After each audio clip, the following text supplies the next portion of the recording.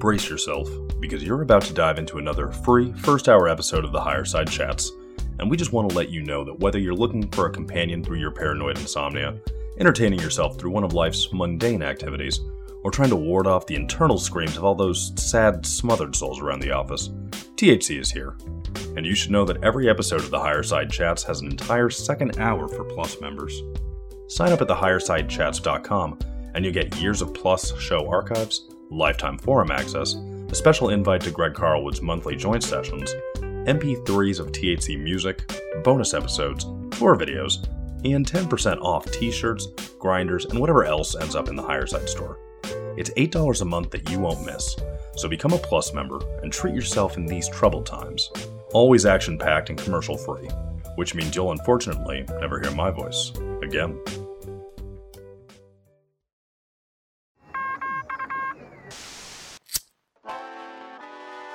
In the 1930s, President Franklin Delano Roosevelt addressed the nation through a series of radio broadcasts known as the Fireside Chats. His aim was to reassure the common man that our society would recover from its troubled times. Well, we're far from 1930, and I deal with a different kind of fire. For a new era of worldly frustration, we offer a fresh conversation.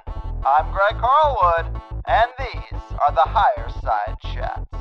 Happy days are here again, Higher Side Chatters. From sunny San Diego, I'm Greg Carlwood. And although Jeffrey Epstein is now a household name, how quickly we move on from such a high-profile scandal and mysterious cover-up. Even the meme that Jeffrey Epstein didn't kill himself somehow lost its teeth with time. And when a person who operates an international child trafficking honeypot operation with a Rolodex full of the world's most rich and famous dies in his jail cell, it seems this whole far-reaching, well-connected scandal dies with him. But how far back does this operation go? How many Jeffrey Epsteins have there been, and who has the power to disappear such a high-profile case altogether? Like many of you out there, I wonder if we'll ever get more information. But if similar situations in the past are any indication, we won't. At least not from any mainstream, clearly co-opted sources. But luckily we have people like returning guest Steven Snider, better known as Recluse, who refused to just sweep this one under the rug, and instead is writing a 3-part book series detailing the intelligence connections, the financiers, and the history of these very operations within the US and UK governments. His first book in this series is called A Special Relationship, Trump, Epstein, and the Secret History of the Anglo-American Establishment, which covers the foundation of these tactics and the intelligence networks involved, going back decades further than most people would expect. Of course, Recluse has been covering a lot of recent threads on his blog, Vice Up View, as well, and you can find 3 other shows with Recluse in the THC archive, most recently one talking about his last book, Strange Tales of the Parapolitical. He's also the host of his own popular podcast called The Farm, and I am psyched to have him back once again to dive into the dark world at depths few dare to go.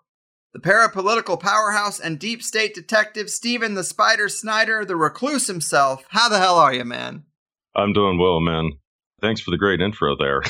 What's up? I try. That Steven the Spider Snider thing, I don't know where that came from, but I mean, it just fits. Works, man. As long as it doesn't involve Steve, I'm fine with that. I'm kind of traumatized at the name Steve after that Robin Hitchcock song, Clean Steve. If you've ever heard that, you'll know exactly what I mean. Well, the last thing I want to do is dig up old trauma, but it is great to talk to you again. This latest book is quite a trip. So much history I was unaware of, so many names I'd never heard. It's a lot to take in. But let's get right into it and give the people the overview here, the elevator pitch, as they say. It's a 3-part series, and you're doing this kind of chronologically. The first book starts in the 1930s and takes us up to 1964. And I think those dates alone would surprise some people, but why start it there? Well, I mean, essentially that was, from what I could tell, was kind of the genesis of the network that was exposed with Epstein. You know, I kind of came to that conclusion after looking at the histories of some of the families that showed up in Epstein's Black Book, and I was surprised by how many of them also showed up in Perfumo, the infamous scandal in the UK that brought down Macmillan's government in '63.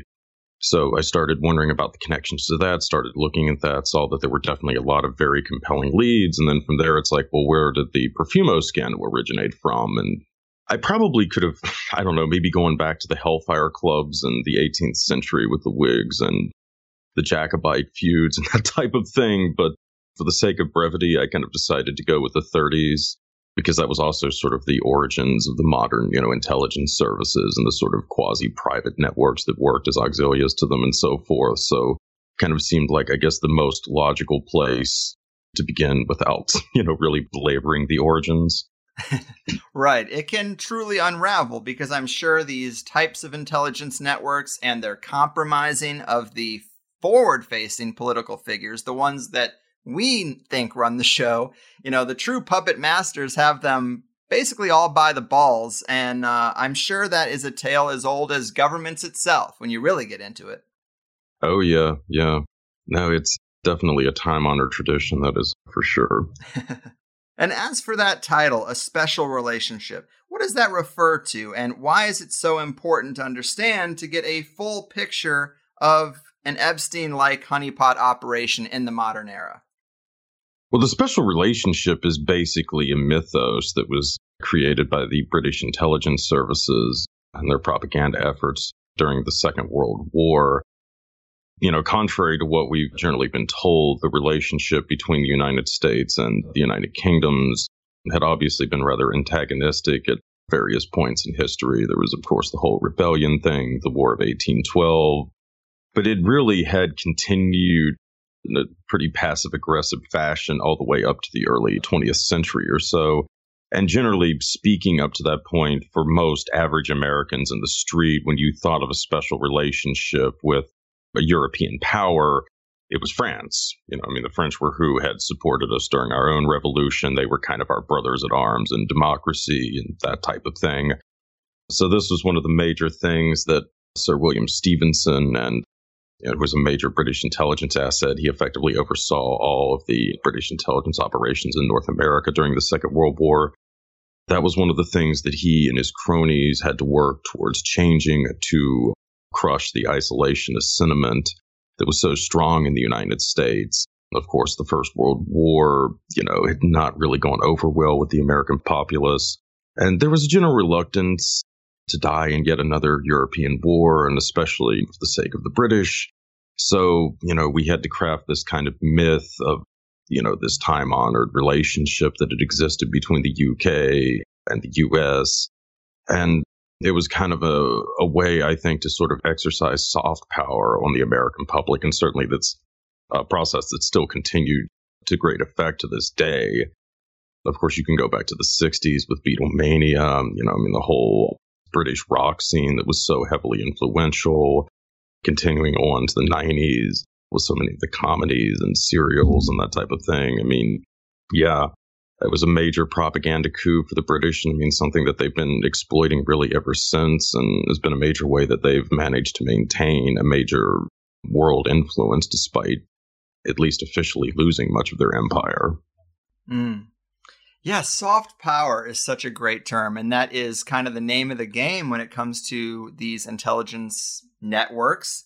They don't want you to know how much power they truly wield, and neither do the people they have compromised, because the people don't want their secrets exposed either. It just is such a perfect fit, and you can see how this got completely out of control and basically runs the show these days, and has for several decades, as you point out in the book. We've talked about the Profumo affair in some of our previous conversations, but it is crazy how the scandal not only parallels the Epstein scandal, but contains some of the same players and intelligence networks, which should definitely tell us something. But let me ask you about that subtitle, Trump, Epstein, and the Secret History of the Anglo-American Establishment. For me, I have no dog in the fight because my personal politics have nothing to do with the two-party system and the establishment we have. They can all go down. It doesn't matter to me. But the perception is that the Clintons were cozier with Epstein than Trump was. Or a name like Roy Cohn would fit in there too. But why give Trump top billing in that subtitle? Well, it was partly just because I think, there's been so much of an attempt to downplay Trump's ties to this network, essentially. It's the relationship between the Clintons and Epstein, for instance, is so well known. to me, I mean, it almost seems pointless to go on about it. I mean, there are already so many other works that have delved into that topic. I also think, too, though, when you go back and look at some of the longstanding players and the connections that they had to some of the people that Trump was tied in with during his rise in New York in the 1980s, it also provides some interesting insights, to kind of the extent of how these relationships have continued unabated for many decades. Just to give you an example, one guy who shows up in kind of on the outskirts of Profumo, who later became a major player in kind of the 1980s circles that Trump was a part in, and then later kind of laid the foundation for Brexit. It's a guy named Sir James Goldsmith, Sir Jimmy. He was a major press baron and that type of thing, and kind of a sometime frenemy of Robert Maxwell's. They certainly had kind of an odd relationship over the years, and also a relative of the Rothschild family as well. But Goldsmith had been kind of in the outskirts of those circles with Ward, and then going into the 1980s, he ended up in the clique with Michael Milken. With Epstein had also been in the outskirts, as had Trump and as had Roy Cohn. And then, of course, later, Goldsmith would put up so much of the funding for the early attempts to get out of the European Union and the UK in the 1990s. And to some extent, you still see a lot of Goldsmith's accolades, including his son-in-law, who have continued to fund Brexit into the 21st century. So, it is this sort of long-standing tradition that some of these guys over the years kept showing up over and over again. And at least on my end of the research, I didn't see those kind of ties to the Clinton family. I mean, they may possibly exist. That's something for other researchers, I think, to explore. But I mean, I kind of felt with my own area of expertise, I could tell a really compelling story about how these networks had evolved over the years from the guys that I have been looking at. Mm-hmm. Yeah, it's very confusing and complex to me when you get into the real depth of these networks, but I guess I would sum it up as Bill Clinton was an easy politician to capture, but the string pullers of the rise of Trump are the architects of these operations, which is a much bigger deal. Yeah, I mean, it was kind of like a quasi-private network as well. I mean, to some extent, you could draw parallels to Cambridge Analytica, the sort of modern network that, was really so responsible for the rise of Trump and Epstein. And to some extent, I think it's very much a legacy of the same kind of quasi-private intelligence networks that began to emerge in the US and the UK in the aftermath of the Second World War. One of the companies that I dealt with heavily in the first book was obviously the World Commerce Corporation, which to me was, almost kind of a prototype for, to some extent, the type of things that you would see later with Cambridge, where you had this vast network of these former intelligence officers from multiple services. Really, it was kind of an international collection of former intelligence officers in both cases, with access to phenomenal amounts of money from some of these tycoons and so forth. And just effectively how, these kind of techniques and methods combined with that sort of financing could be used to manipulate national governments. It is a disturbing, a legacy, to put it mildly. And something that really, I think the extent of it hadn't dawned on me until I had started to do this research. Right on. And, honestly, I am definitely one of those people who has political fatigue at this point, and I'm a bit surprised that the news media still will not just move on now that the election is over. But I did want to switch gears from the book and talk about this post you recently wrote called The Game, because it might be the most intriguing connection I've heard in a while, that the whole QAnon saga movement was an outgrowth of the Cicada 3301 mystery. It is a fascinating and really fresh thread that I would love to hear more about. Introduce us to this. How are these two things connected? Well, both are, in essence, what are known as alternate reality games, or ARGs, ARGs, whatever you want to call them. There was a documentary made about one of the more notable ones of the last decade, The Institute, a couple of years ago, which followed I think it was the San Francisco-based ARG, the Jejune Institute, and then there was a more recent one that was from the same people. I think it was in Bright Axiom or something like that. But just to kind of give you guys some, perspective on this, and then certainly ARGs have also been used in a lot of popular entertainment, especially shows associated with J.J. Abrams. They did some of them like for Lost. Certainly you can see some of that incorporated like into Westworld and some of the arcs that they've done to promote that show. As far as Cicada goes, that started, I believe, in 2012, 2013, thereabouts. And there's some dispute as to the extent to this guy called Thomas Schoenberger and the role that he had in Cicada in the early days. It seems like most likely he had none whatsoever. But at some point, through a process of what is referred to as game jacking, he and some of his associates seem to have taken over aspects of the Cicada puzzles, put their own spin on them. You know, you kind of see that with that, what was it, the bizarre book, the kind of grimoire-looking thing that came out several years after the initial Cicada puzzles and so forth. And it seems like Schoenberger had used at least part of the people who had been involved in the, early ARG for Cicada and have gradually brought them into the QAnon thing as time went on. I mean, a lot of ways it sort of goes back, I think, to Gamergate and this whole process where there was this realization that you had this sort of radicalized group of young men in these gamer circles who could be manipulated possibly towards some political end or other. And I kind of think that that might have been the process that started with recruiting people out of the Cicada game. There have been compelling links showing that Schoenberger is tied to Michael Flynn, Trump's very brief national security advisor at one point, also formerly the head of the Defense Intelligence Agency and also the head of the intelligence services for the Joint Special Operations Command. Flynn had gone into private intelligence like a lot of these guys after he was drummed out of the Obama administration. He seems to have also been tied into this broader Cambridge Analytica network that I was talking about before. Schoenberger potentially had some kind of links to Flynn. And then from there, you see this whole QAnon thing starting shortly after Trump had assumed the presidency, and also kind of tying into a lot of the, disinformation that had come out of Pizzagate during the climax of the 2016 election. So, I mean, it's really interesting to see how this sort of gamer culture effectively had been weaponized, I think, to some extent by these elements tied into these private security companies using this ARG format effectively. Yeah, it is really interesting. And for people who aren't aware, Cicada 3301, it emerged on January 4th, 2012 on 4chan, which is a clue in retrospect.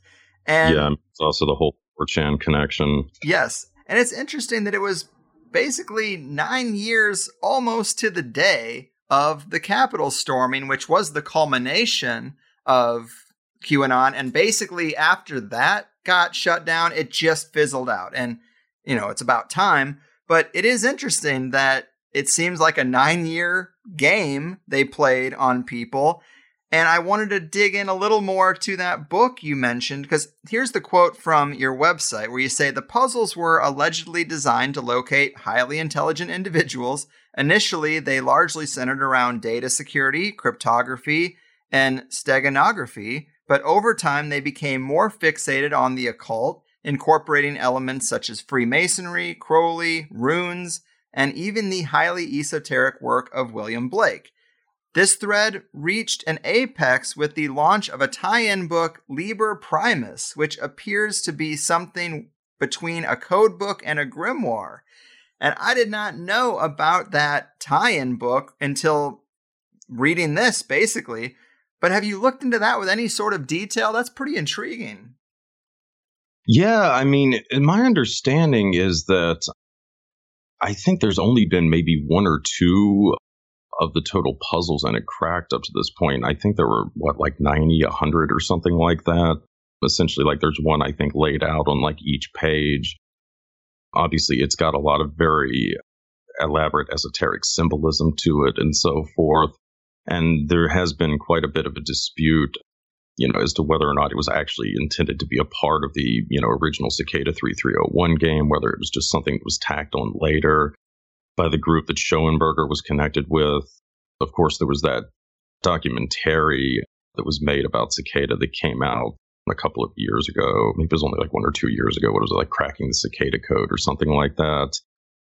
It was made by a Real Big Picture or something like that. I mean, a TV company, I think, that was tied into CNN or something like that. I mean, one of the major, ones out there. So there was a lot of money behind this thing. I mean, it was very professionally made. They had some pretty senior intelligence officers come on camera to talk about this kind of thing. And it really put a very, just romantic spin on the whole Cicada thing. And I mean, especially this one group that's, still left kind of working on this bizarre grimoire, trying to, crack its mysteries. But yeah, I mean, it's, it almost, in a way, it kind of shows the, I guess, romantic allure to the Q thing in a sense. It was kind of a way to recruit a lot of these kind of inspired nerds, if you will, antisocial types, get them working in these tight-knit groups on these bizarre mystical texts and so forth.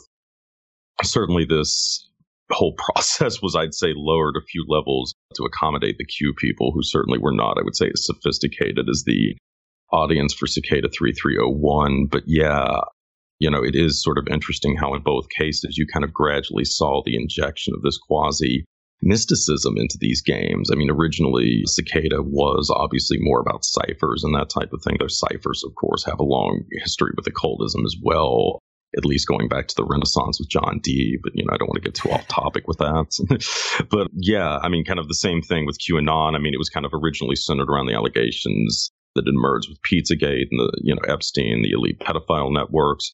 And in the case of both, I mean, they sort of gradually almost became a religion almost, But, that's exactly what you need for that missionary zeal. And I looked into Liber Primus a little bit before sitting down with you today, and it looks like the whole thing, as far as I could tell, is written in a runic script of some kind, so you really can't parse it in just a cursory glance at all. But it's very interesting, that grimoire aspect. It's like, makes me think about the idea that they could have crowdsourced or attempted to crowdsource their rituals or their connections to demonic entities that many suggest they are connected to. But just wild, because a grimoire is meant for dialing up the spirit world. So I just wonder what that's about. Yeah, you almost wonder, if it was really to try to subject people to some of the symbols and what have you on like a subconscious level. That's something that you kind of see with some of these other ARGs. Another one was the Forgotten Languages, I think, website, which has had a couple of strange videos with some of these odd symbols and stuff. But yeah, there is this sort of odd, kind of attempt to, I think, broach the archetypes or something to that effect with this grimoire. Because again, it just seems like the puzzles were almost designed to be unbreakable in a sense, there's probably people possibly who have been driven insane trying to go through that stuff.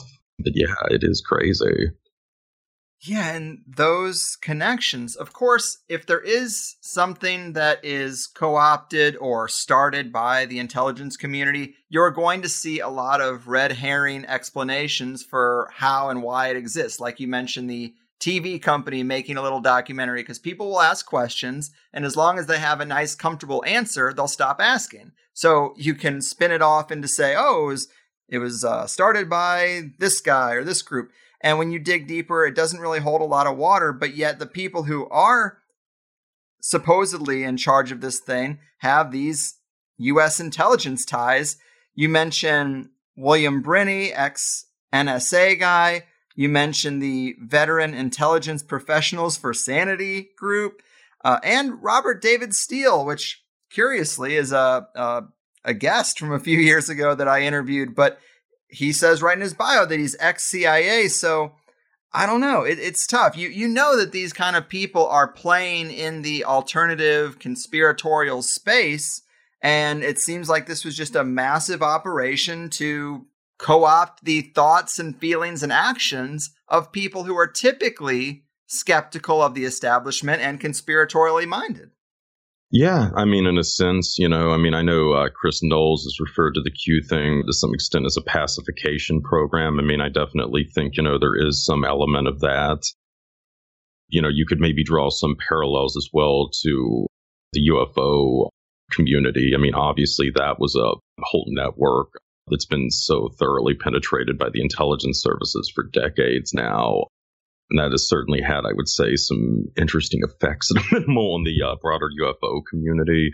And as such, I suppose it's probably not that surprising either that you see so many people drifting into the Q thing, people like Corey Good and Jay-Z Knight and David Wilcox, and I would imagine probably a fair amount of their followers as well.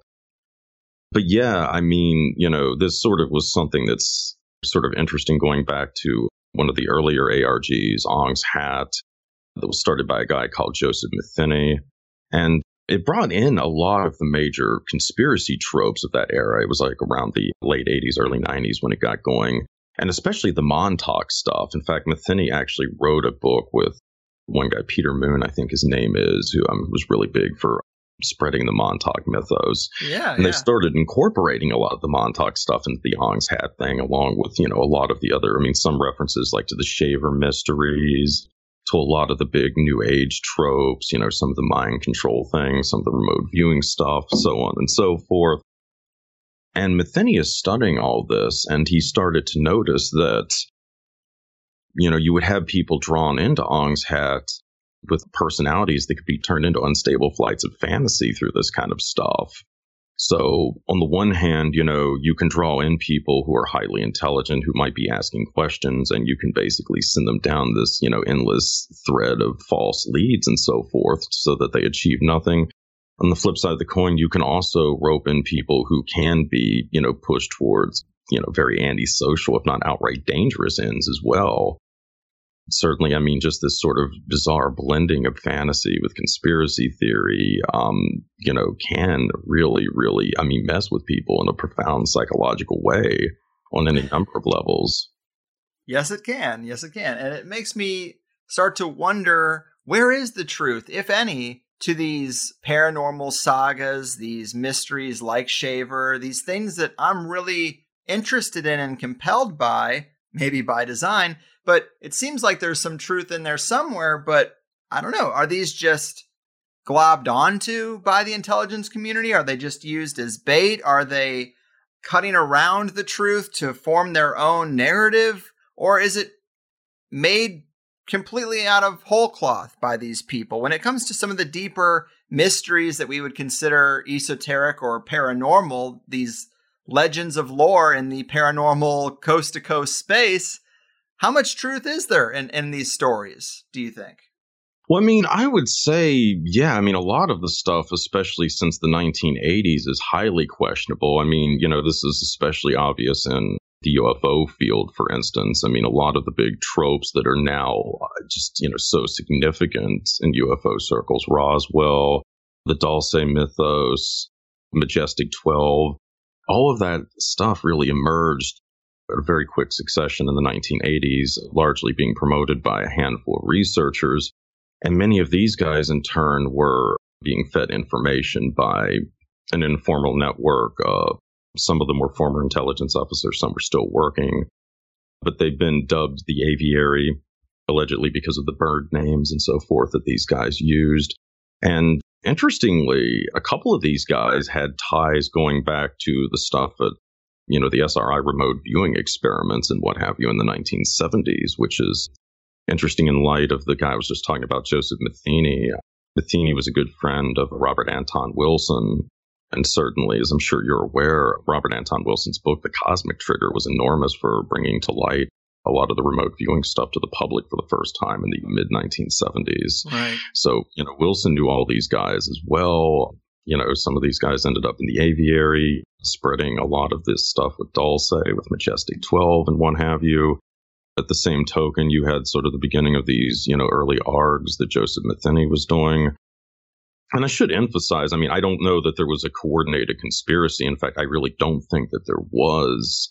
But, certainly these guys had rubbed elbows before. And there's kind of this odd thread, I think, of like Rosicrucianism that really runs through this and seems to be an obsession with a lot of these guys. Mm-hmm.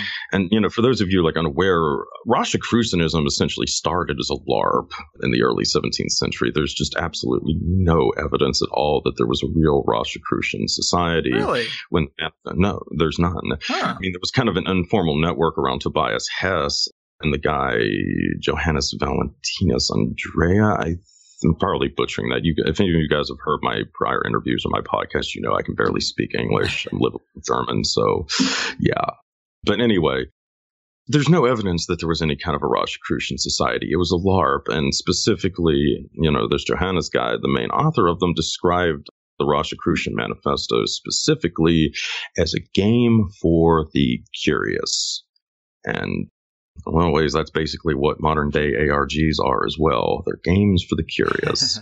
Damn. But, yeah, I mean, basically, he brought in all of this Hermetic, and Kabbalistic traditions, some of the whole process of theurgy, which was really popular in these, circles coming out of the Renaissance and the early Enlightenment. And they turned it into this manifesto, which was essentially targeted originally for Paracelsian doctors. I mean, there's really no evidence that it was ever supposed to be released to the public at large either. And basically, it was to try to get them to re-embase the spirit of Paracelsus and the concept that the true physician treated the body and the spirit, and essentially renew mutual cooperation among physicians that had really been torn down by the Reformation, the dispute between the Protestants and the Catholics and that type of thing. And that was completely lost when the manifestos were released to the public at large in 1614, because tons of people who had no reference point for this type of material started to read them, and they became convinced that, the Rosicrucians really were a thing. And ironically enough, the whole Rosicrucian ideology would have a profound influence on speculative Freemasonry. So, several years later, I mean, you could argue that something very much like the Rosicrucians had come into existence in no small part because of the influence of the Rosicrucian manifestos. But yeah, I mean, it's important to emphasize, there was no Rosicrucian society. It was a LARP that effectively became a reality. And I mean, the thing is, when you get into like modern times, you see a lot of these guys talking about their interest in Rosicrucianism that were active in some of these circles. J. Allen Hynek, colleague of Jacques Vallée, has acknowledged interest in Rosicrucianism. I believe Jacques Vallée is also interested in Rosicrucianism. Marion Zimmerman Bradley, the author of The Mists of Avalon, Walter Breen's wife, one of the co-founders of the Society for Creative Anachronisms, who was so active in the whole San Francisco scene, was interested in Rosicrucianism. A lot of these guys had an interest in Rosicrucianism. And I think, honestly, when you see people talk about Rosicrucianism in these kinds of circles, it's basically an acknowledgement of how fiction and fantasy can be used to shape reality. And it does kind of make me wonder on some level how many people who were spreading some of these narratives were not necessarily doing them simply for disinformation purposes, though there's certainly that was also a factor as well, no doubt. But I mean, how much of it was to actually affect reality itself? That's kind of an interesting question. Mm-hmm. And look at what's happened to the world in the 21st century, probably far more pertinent.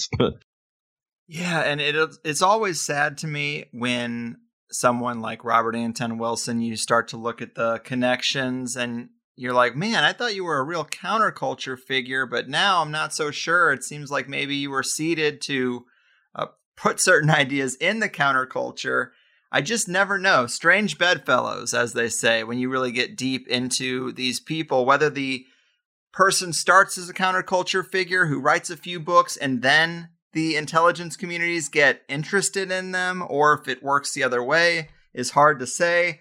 But it just kind of makes me sad when that happens. But with Rosicrucianism, maybe is there something to the building blocks? Because Kabbalism and Freemasonry, those are clearly bodies of knowledge that do have some merit. I mean, Rosicrucianism, I guess, is meant to be another one of these secret societies steeped in the occult, and maybe that was made out of whole cloth, but that doesn't really mean that there isn't something to the broad strokes that connected that material, right? I mean, you think there's something to the occult, or they wouldn't really be so interested in it. Oh, yeah. Well, I mean, there definitely is, a whole element to the occult in it as well. I mean, it's kind of interesting because some of the people with the Rosicrucian, kind of involved in the early Rosicrucian movement, or the furor, or whatever you want to call it, surrounding the manifestos in the teens, the early 20s, would later end up contributing to this interesting church known as the Moravians. The Moravian Church, sometimes they're known as the Bohemian Brethren. But yeah, this whole church just has this bizarre legacy of occultism and just really a profound influence in the Western tradition that's never talked about. But I mean, on the one hand, there was the whole process of theurgy, or this, communication with angels that they were so obsessed with. But also later, they seem like they were one of the first sects to really bring sex magic effectively into the Western tradition, which would have been around the 18th century. In the era of Ziffendorf, I think his name was. But yeah, they had these missionaries going to India with the British East India Company. They actually were able to observe Tantra firsthand. They were probably some of the first Europeans.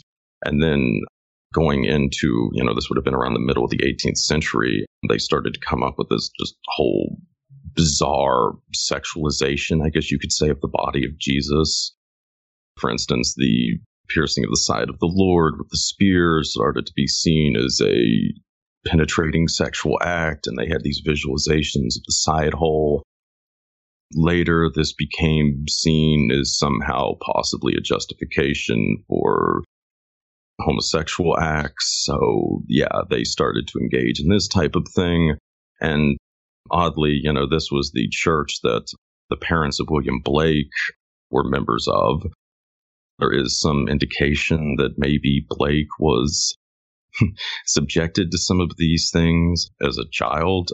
Certainly one of the paintings that the Moravian Church became quite fixated with was a image of the baby Jesus with an erect penis that the Mother Mary was. Jesus. Well, yeah, this was something that they were instructed to visualize.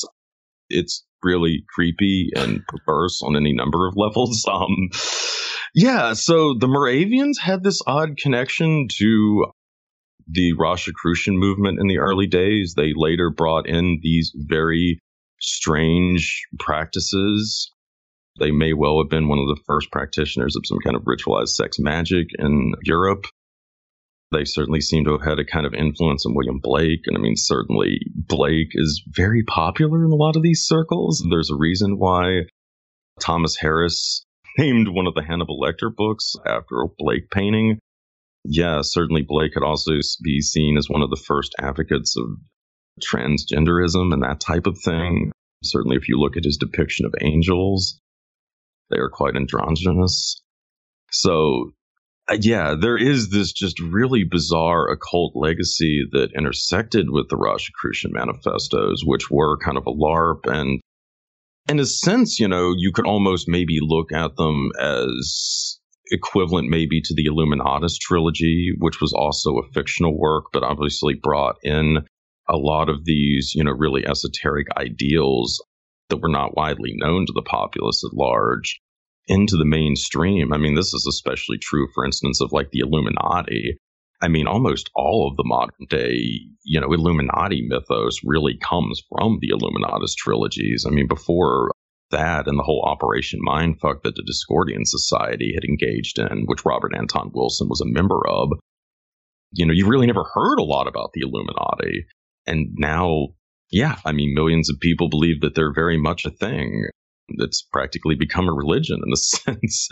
So, yeah, I mean, it is just strange that you do have this odd overlap between these very, high magical practices effectively, and then, this sort of proto-LARPing and, I guess, science fiction fantasy.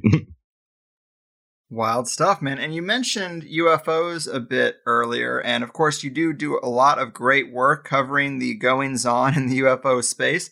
What are your thoughts on the COVID relief bill, including this provision requiring the Pentagon and various intelligence agencies to reveal what they know about UFOs within 180 days? I think they only have to reveal it to Congress, but of course, that's a lot of people, and so maybe the secret will get out at that point. It's interesting. Maybe it's something that they'll just ignore, of course. There's that possibility, or they're going to spin it off in their own direction.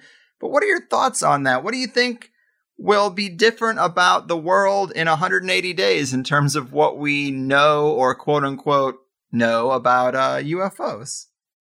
Well, I think maybe the world has already been changed to some extent, because we've at least been given the bizarre spectacle of Tucker Carlson interviewing Nick Pope on Fox News. I mean, I don't know if I ever thought I would live to see something like that. I don't know if a lot of other people did either. So there's that.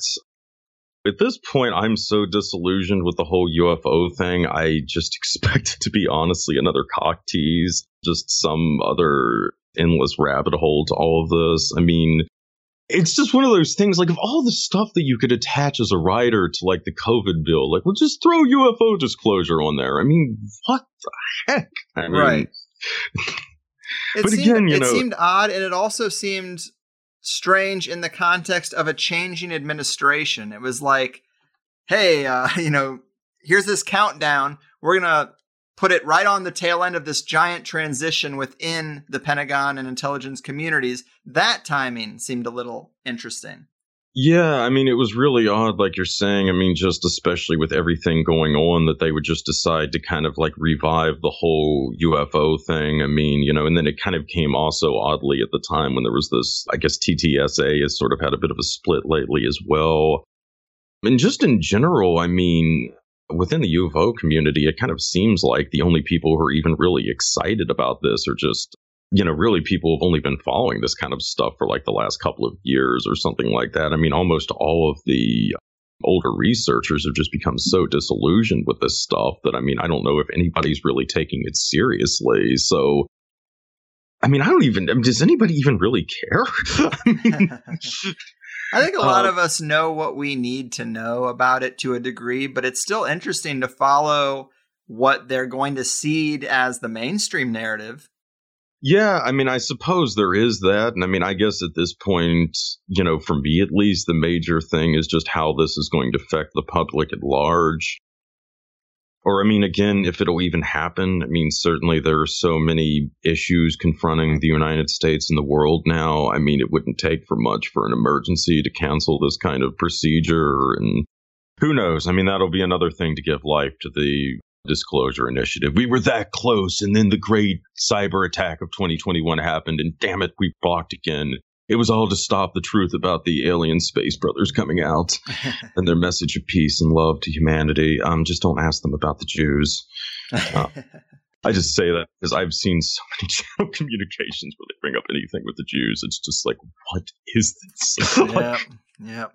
Well, hey, another interesting thread you've been covering recently is a strange string of mysterious soldier deaths at Fort Bragg, and maybe a few other bases as well. But what are the details here? Because strings of mysterious deaths usually mean something interesting, even though we never really can nail it down exactly. But we had a string of holistic doctor deaths in the previous 5 years, and now that kind of makes a little bit of sense because there's less holistic voices to talk about things going on in 2020 and 2021. But what do you think is up with these deaths, and what makes them mysterious? Is it just the number of deaths? Are they happening in weird ways?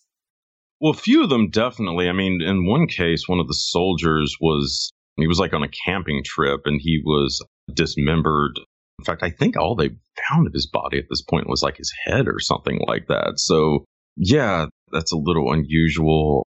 Two of the other deaths, I mean, seem to be related to some kind of criminal activity. I mean, some kind of drug deal or something to that effect. Or at least that's, what the media at large is being told. A few of them were suicides. I should probably point out, like, what really drew my attention to these deaths specifically was the fact that they were happening at Fort Bragg. And Fort Bragg is the home of the Joint Special Operations Command and the U.S. Army Special Forces. I mean, effectively, all of the elite special operations forces in the U.S. are like garrisons there. So it's interesting in light, on the one hand, because of a lot of the geopolitics playing out right now involving the special operators, especially in terms of some of the moves that Trump made during the last few months of his administration. So, you could kind of wonder, are some of the deaths specifically associated with Fort Bragg related to that? But on the flip side of the coin, too, this was something that came up in a conversation I had with David Metcalf. I mean, you also have got to kind of wonder with some of the deaths, especially, associated with Fort Bragg and maybe some of the other ones that, because there have been a lot of strange deaths at the military bases in general over the last decade or so, at least.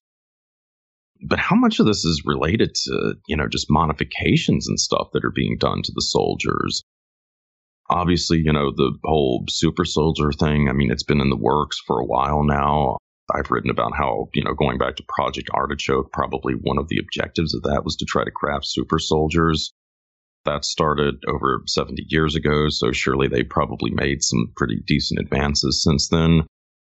How many of these rash of suicides and just strange, deaths and stuff are related to this? People, their implants or things like that involved. Having them take out, if there's some kind of odd drug concoctions or something. Is it related to being taken off of this stuff, being put back on other stuff?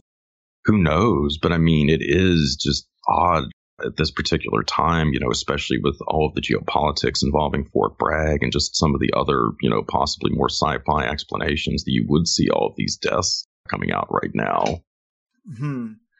Very curious. I like the idea of a super soldier program gone bad.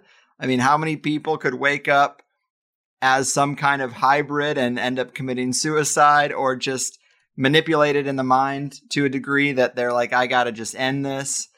Just strange stuff. You mentioned the potential for a gang with occult overtones that has infiltrated the special operations community. That is interesting as well. Yeah, well, there's been, possibly some indications of that. Really, when you sort of look at some of the stuff with Son of Sam, obviously that was more general military as opposed to the special operations community. But, that's something that I've been looking at a lot, kind of going into the Iran-Contra era with the Civilian Material Assistance outfit. This was a group of veterans, probably with CIA ties via Thomas Posey, that were procuring arms for the whole, the Contras and what have you in Nicaragua. And then related to that was another outfit called the Phantom Division, I believe, which was almost all special operations. But these guys appear to have been, involved in a ton of criminal activity, probably working directly with, actually, I do have some declassified FBI documents that do strongly indicate that they were working directly with active duty special operations forces and the Green Berets at the time. And the thing about all of this is interesting is that the CMA was also tied in to this other group that I've written about and studied for a long time, known as the Sovereign Order of St. John. They were actually both implicated in the FBI PATCON investigation. And the Order of St. John, going back to some of its original incarnations of the Chicksini Knights of Malta, just had all kinds of crazy interests. Guys like Cleve Baxter, the guy who claimed to be able to talk to plants and was also an artichoke or bluebird scientist, rather, was involved with the Order of St. John. Philip Corso, who wrote The Day After Roswell, was a member of the Order of St. John. They had like an orgone specialist on their staff. They had this whole interest in UFOs in general, these chivalric orders, the Knights Templar, all that kind of stuff. So there is very much an indication that the Order of St. John was this sort of quasi-cult. It had extensive ties to the U.S. military going back to at least the 1960s. And by at least like the late 1980s, you can definitely see this overlap with these Green Berets, these former special operators, and these kind of quasi-militia outfits, and groups like the Order of St. John, and possibly an even more exclusive outfit known as the White Eagle Lodge, who are all tied into this nexus of criminal activity supporting Iran-Contra. Certainly, I don't think that this network rolled or just went away after the Cold War was over with. And certainly George from KevDev has done some really great research on this and how, probably this whole network was tied into the murder of JonBenet Ramsey and some of this other insanity. So, yeah, it's very unsettling. There are a lot of indications that there is this sort of bizarre cultic network within the military, probably within the special operations community. And it's been linked into some very nefarious stuff for decades now. Yeah, it's very strange how many authors and witnesses of ufology events end up connected in some regard. Obviously, you mentioned Philip Corso, and it seems like you would cast a lot of doubt on his story and his book because of his connections. When you get to the heart of ufology, what do you think is the kernel of truth there, if any? Is it made out of whole cloth completely? Is it an overlap with the occult that they've just turned into this nuts and bolts thing? Is it the saucers and the crafts that you think is a manipulation? I mean, is the whole thing made up as a LARP? What do you think is the truth at the heart of ufology? Is there anything? I don't even know really if anybody knows what the truth in ufology is anymore. It's really incredible. But as far as it goes, I mean, yeah, I think there's always been that overlap with the occult. I mean, really, when you go back and look at a lot of the early ufologists and contactees and so forth, I mean, people like George Aninsky, George Hunt Williamson, I mean, almost all of these guys had kind of cut their teeth in theosophy or other kind of occultic practices and so forth. So I think there's always been that overlap, especially with channeling and so forth. And again, I mean, you have that sort of rich history, especially in Western occultism, really going back to John Dee, so there has been that ongoing legacy of that. And I mean, in some extent, you do have to wonder how much of the earlier communications with angels are now what people think that they're communicating with, or UFOs or aliens or whatever. So, yeah, I mean, I would say that I am very skeptical of the nuts and bolts explanation of a lot of the explanations that have been put forth for UFOs. But on the flip side of the coin, I am fascinated by Chris Knowles' whole concept of the Roswell working. Yeah.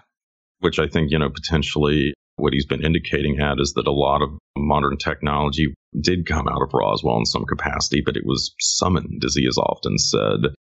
So was there some kind of ritual that did provide us with access to this technology? It is sort of interesting when you go back again to John Dee, that whole communication with the angels back then. I mean, from that point onward, England really became the preeminent superpower in the world. And you also had this sort of ongoing process of so much technological innovation that's kind of went hand in hand with these, cultic traditions, especially with communication with, non-human intelligences. So, I mean, I have started to wonder in some level, I mean, is it possible that some of this stuff did come from other sources, I suppose, other than ourselves? I mean, that's definitely a possibility that I think cannot be discounted. Mm-hmm.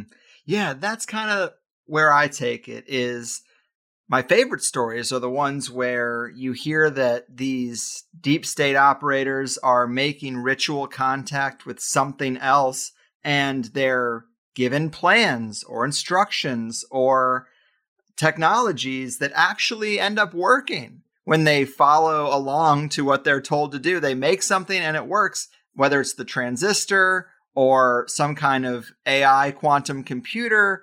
It's just really fascinating to think, well, what is on the other side of that conversation? What are their true intentions? And do these deep state projects that think they run the show, are they even in control? Or are they being played by something beyond the veil?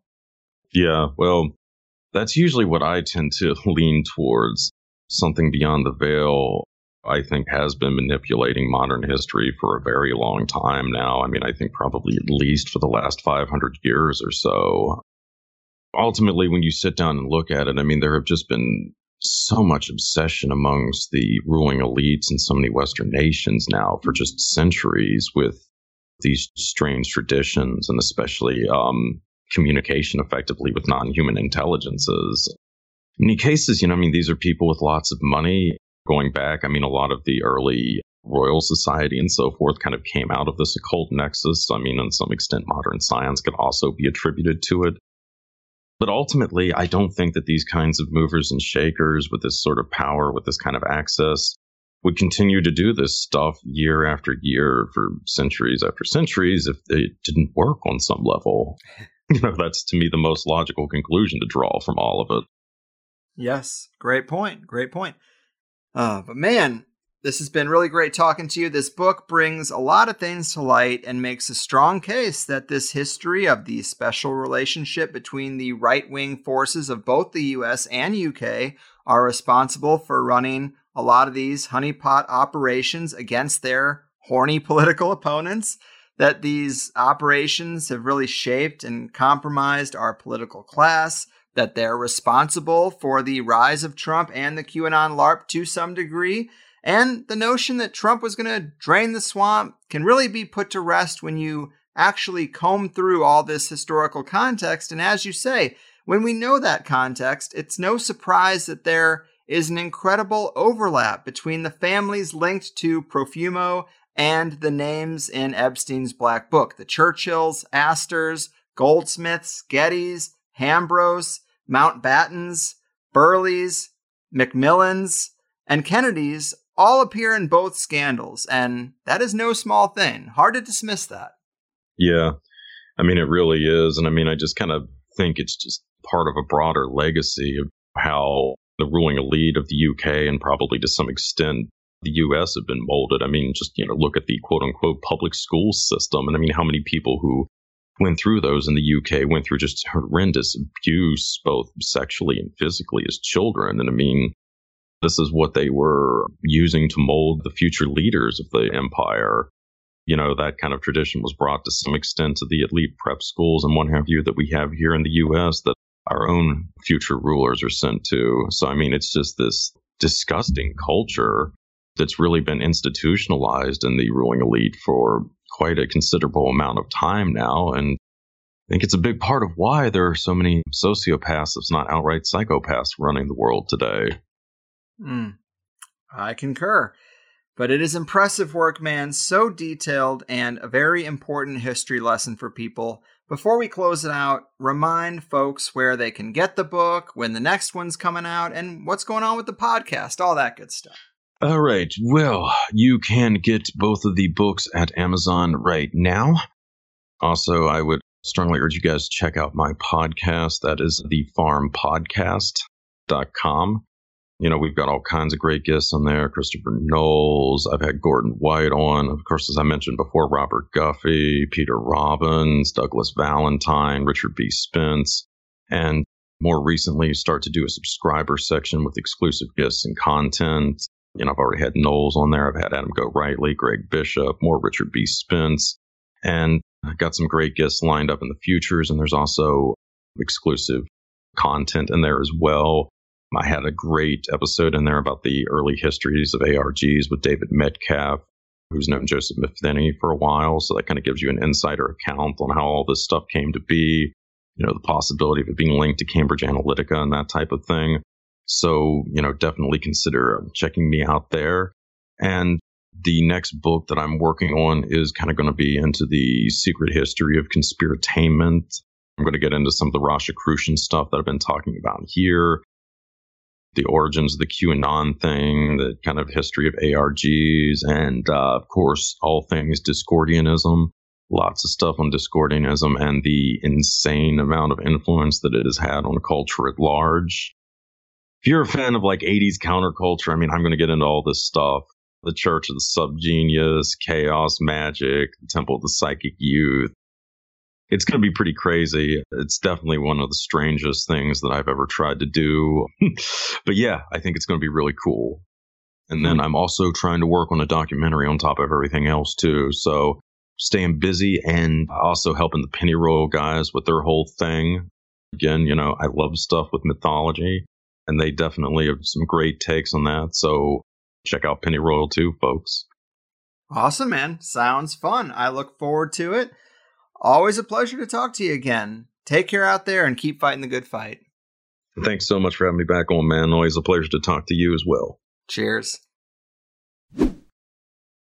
There we go. All right, guys. Always a good time with Recluse. Glad he is taking this mountain of research that he really knows like the back of his hand and finding a way to monetize it in book form. 2 books so far and at least 2 more in the works.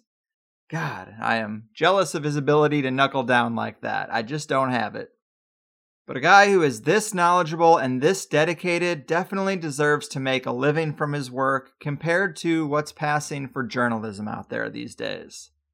And I know we've talked about the Profumo affair with him before, and this release is a little close to the Philip Fairbanks episode, which was a similar type of subject matter. But I am conscious of these things enough that I try to make sure, even if we're in the same ballpark, we're covering different threads and new information. Plus, I like to be good to people who have been good to me, and Recluse has given us some awesome shows in the past. The first two, I don't even think he had anything out there to promote really, just his free blog. So I think it's only right in this kind of situation where a colleague does release something that we give him the old THC bump, right? It would be weird to say, can't help you. We've milked that cow. But it is a great book, and as sharp as his recall for detailed connections is, it's even sharper in writing. And when I saw his blog post titled The Game and this breakdown of Q as something related to the Cicada 3301 thing, I was really impressed by that. I guess some people are talking about it, but I guess I hadn't really come across it until his post. Maybe you guys have, but it makes a lot of sense to me. The use of 4chan, the general mystique, the timeline works out pretty well. The whole theme of cracking the code and sort of setting people up to self-congratulate themselves over it, to get them swept up in something that feels super important. I think it's a compelling case, and I knew that was going to be at least fresh material for us, and I wanted to make sure we hit it right up at the top. And it is disappointing to me because I kind of wanted Cicada 3301 to be something more. I liked the mystique around it and the mystery. But that's how it's designed, right? You're supposed to want to tumble down that rabbit hole.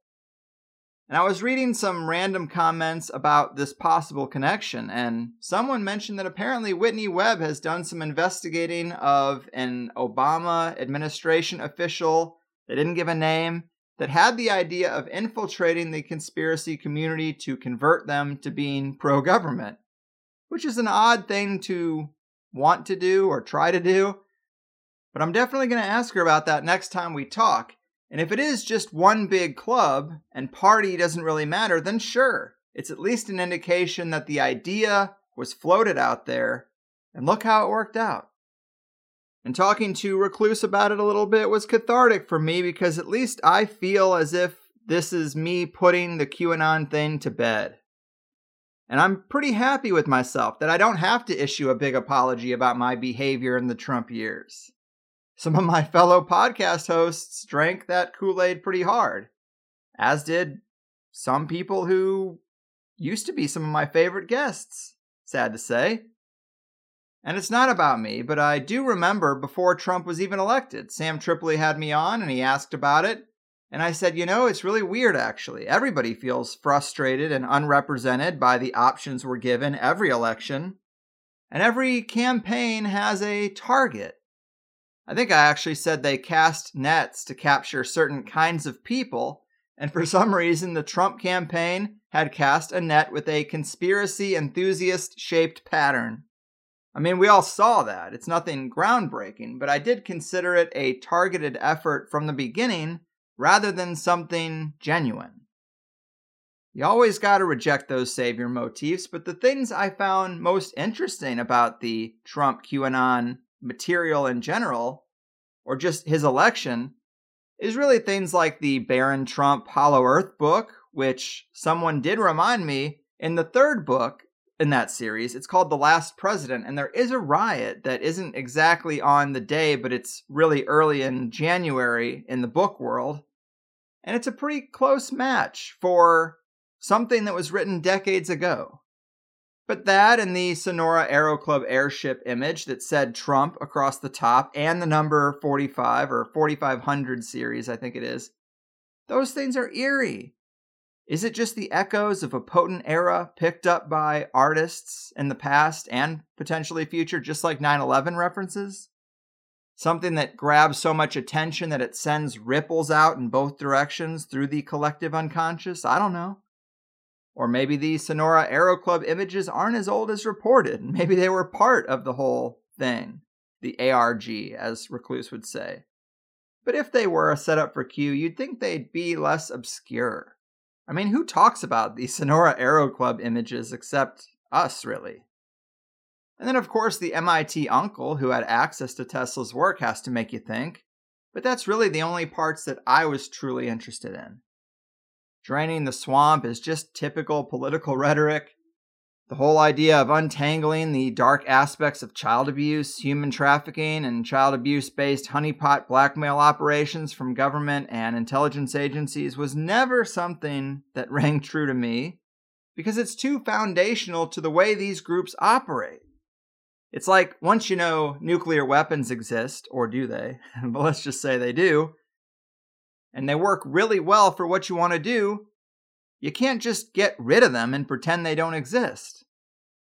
What I'm saying is that once they know they can completely compromise and control politicians and influential CEOs by getting them hammered and bringing some underage kids to the party in a surveillance mansion late into the night, there is zero chance they're going to stop doing it. And I wish it wasn't like that, but I think a lot of us know that it is. So anytime we have this kind of, we're going to change things once and for all and forever kind of rhetoric, I definitely do a hard eye roll, because things have never really changed. I like talking to people like Recluse and many of our guests so that I can get a more accurate and raw look at the way things actually work, not because I think we're going to topple it all.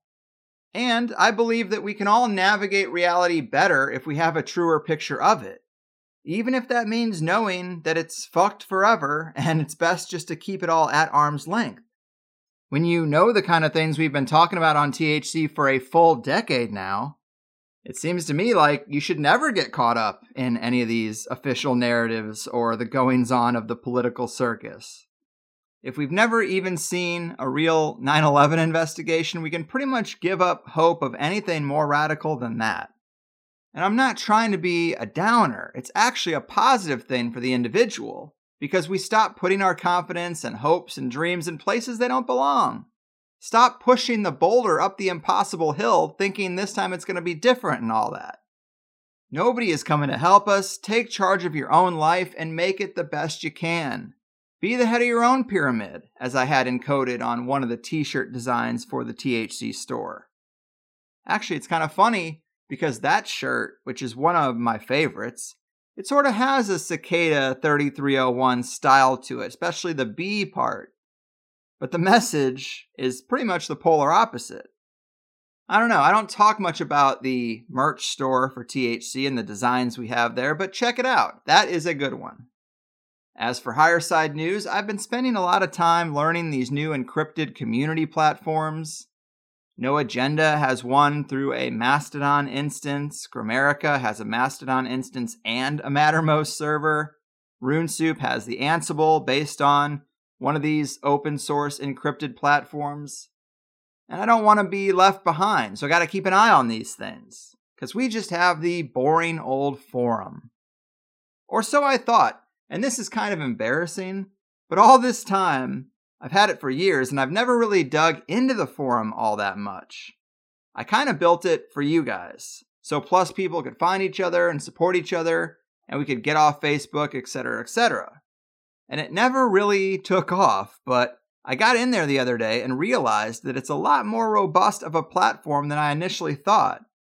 I've never been a big forum guy myself, but when I actually got under the hood of this thing, it is a full social media platform, even outside of that forum component. It's got profile pages, just like Facebook. It's got the ability to write statuses that can be liked and commented on, just like Facebook or Twitter. It's got a news feed on the sidebar that shows the latest statuses of all members.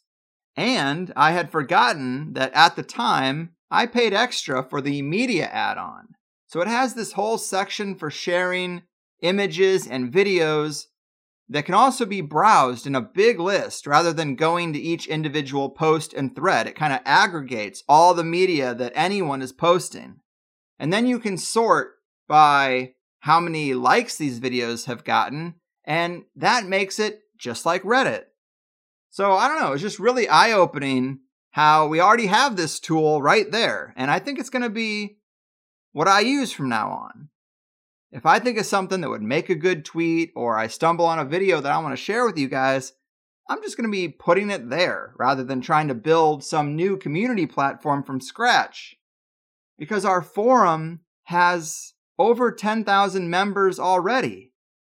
Remember that anyone who's ever had a THC Plus account, even for just 1 month, has access to that. And their username and password still work, even if they canceled their membership to the Plus show itself. And on top of everything, the forum platform I use did just get a huge update, and they included a mobile app for free. I haven't really worked through it. I haven't configured it all yet, but it looks really great on mobile. And even if you've ever had just a website in your mobile browser and then used the add to home screen option, that's what I did, just in the meantime.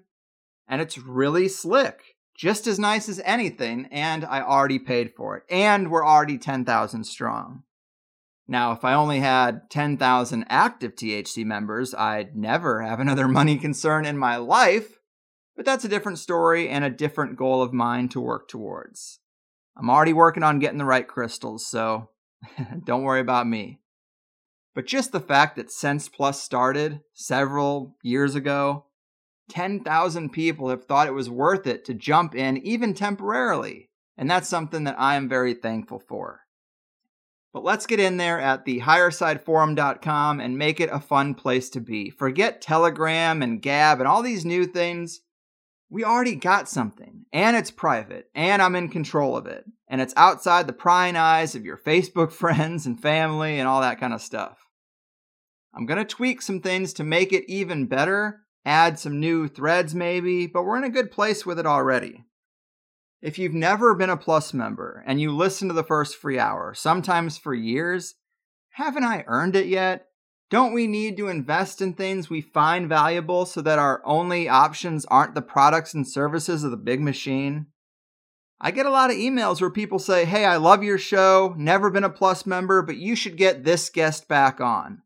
And I'm like, how about you sign up for Plus and there's a whole nother hour show where they already were on and you just haven't heard it yet?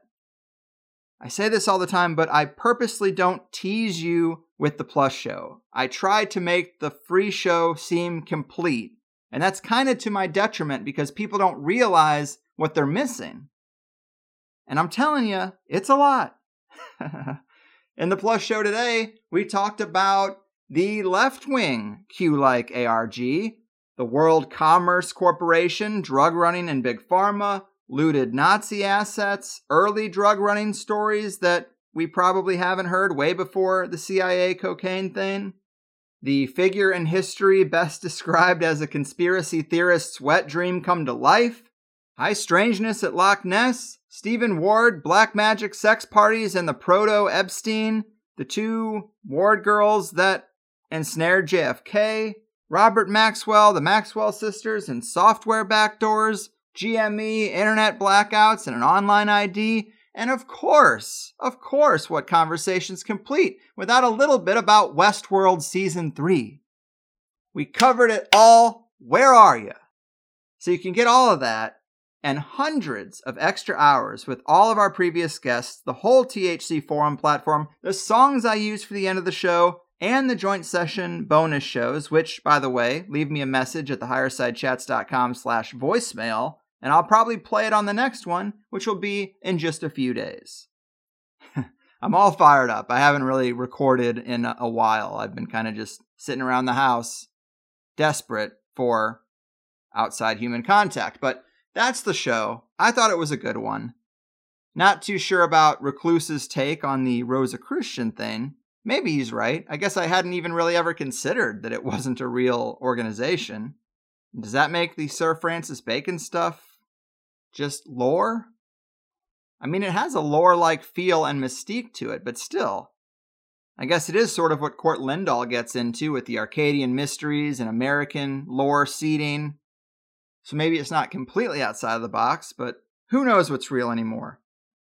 I'm glad we could talk about the Q thing and the Capitol incident. Most people are probably sick of hearing about it, and I just wanted to get a conversation like this on the record in the archive and then leave it be.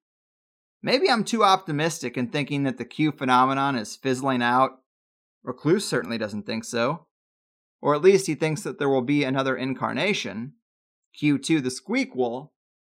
But I have never been one to obsess about this thing, and I'm sure even the Capitol event talk will ruffle some feathers because so many people think it's dangerous to even consider the story to be different than presented on TV.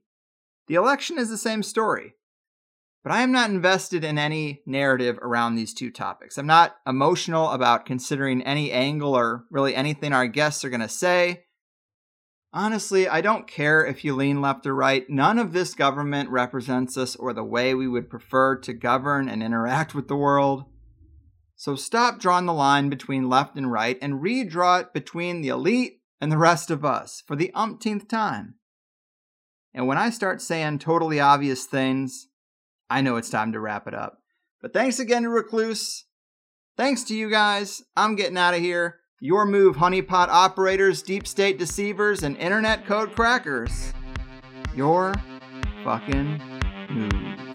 Sweet dreams to the elite. We're calling them out on THC. Uncovering secrets and conspiracies. Everybody's looking for something. Some of them want to use you.